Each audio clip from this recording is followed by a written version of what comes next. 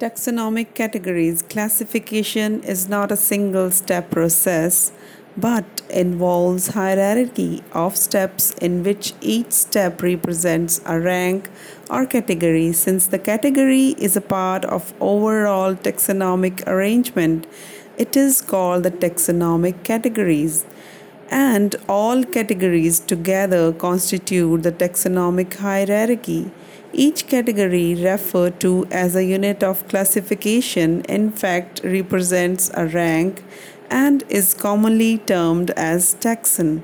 Taxonomic categories and hierarchy can be illustrated by an example. Insects represent a group of organisms sharing common features like three pair of jointed legs. It means insects are recognizable concrete objects which can be classified and thus were given a rank or category.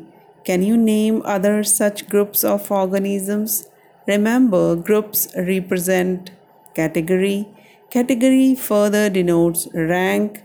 Each rank or taxon, in fact, represents a unit of classification. These taxonomic groups or categories are distinct biological entities and not merely morphological aggregates. Taxonomical studies of all known organisms have led to the development of common categories such as kingdom, phylum, or division for plants, class, order, family, genus, and species. All organisms, including those in the plant and animal kingdoms, have species as the lowest category. Now, the question you may ask is how to place an organism in various categories.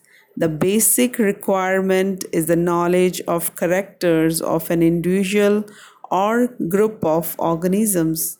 This helps in the identifying similarities and dissimilarities among the individuals of the same kind of organisms as well as of other kinds of organisms.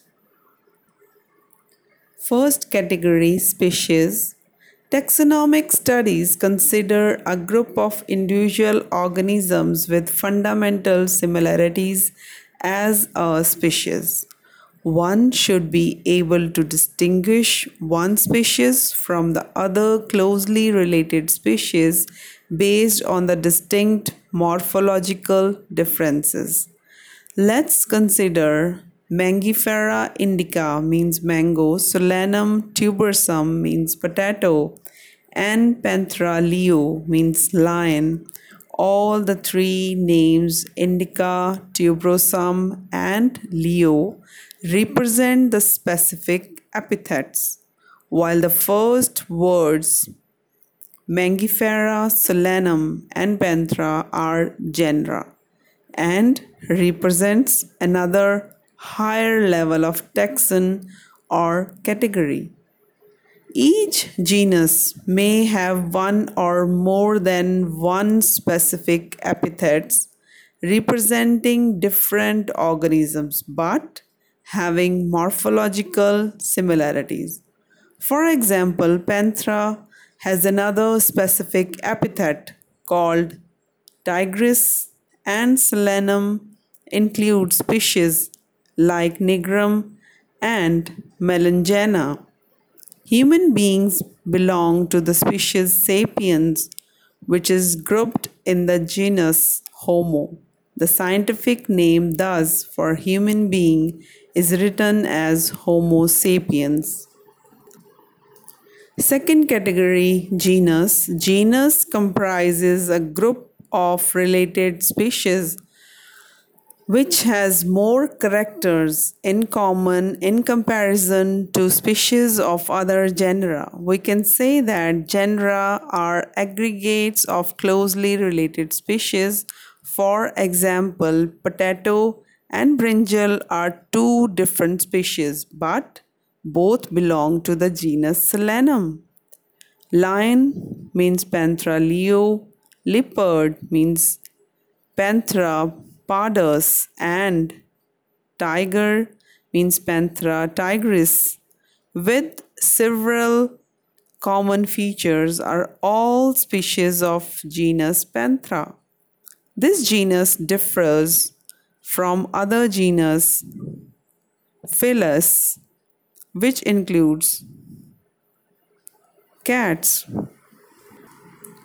Third category, family. The next category, family, has a group of related genera with still less number of similarities as compared to genus and species. Families are characterized on the basis of both vegetative and reproductive features of plant species. Among plants, for example, three different genera, Solanum, Petunia, and Datura, are placed in the family Solanaceae. Among animals, for example, genus Panthera comprises lion, tiger, leopard is put along with genus Felis, means cats, in the family Felidae. Similarly, if you observe the features of a cat and a dog, you will find some similarities and some differences as well. They are separated into two different families, Felidae and Canidae, respectively.